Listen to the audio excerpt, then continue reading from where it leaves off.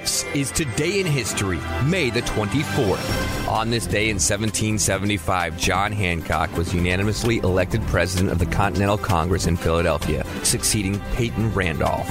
And on this day in 1844, Samuel F.B. Morse transmitted the message, quote, "What hath God wrought," end quote, from Washington to Baltimore, as he formally opened America's first telegraph line. Also on this day in 1883, the Brooklyn Bridge, linking Brooklyn and Manhattan, was dedicated by President Chester Alan Arthur and New York Governor Grover Cleveland. In 1937, in a set of rulings, the U.S. Supreme Court upheld the constitutionality of the Social Security Act of 1935. On this day in 1941, the German battleship Bismarck sank the British battlecruiser HMS Hood in the North Atlantic, killing all but 3 of the 1,418 men on board. And in 1958, United Press International was formed through a merger of the United Press and the International News Service. On this day in 1976, Britain and France opened transatlantic Concorde supersonic transport service to Washington. When you fly the flag,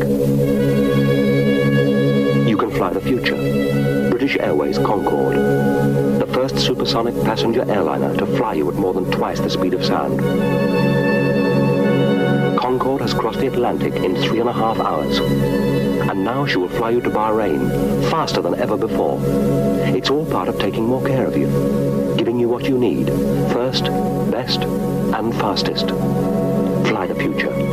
Fly the flag with British Airways. On this day in 1980, Iran rejected a call by the World Court in The Hague to release the American hostages. Also in 1994, 4 Islamic fundamentalists convicted of bombing New York's World Trade Center in 1993 were each sentenced to 240 years in prison. The individuals who did it came back to get their deposit on the truck that they used. They'd rented the truck and they came back for the deposit after the attack. That resulted in their arrest. We didn't do a sufficient investigation of that whole matter. And on this day, in 1968, the Rolling Stones single Jumpin' Jack Flash was released in the United Kingdom by Decca Records.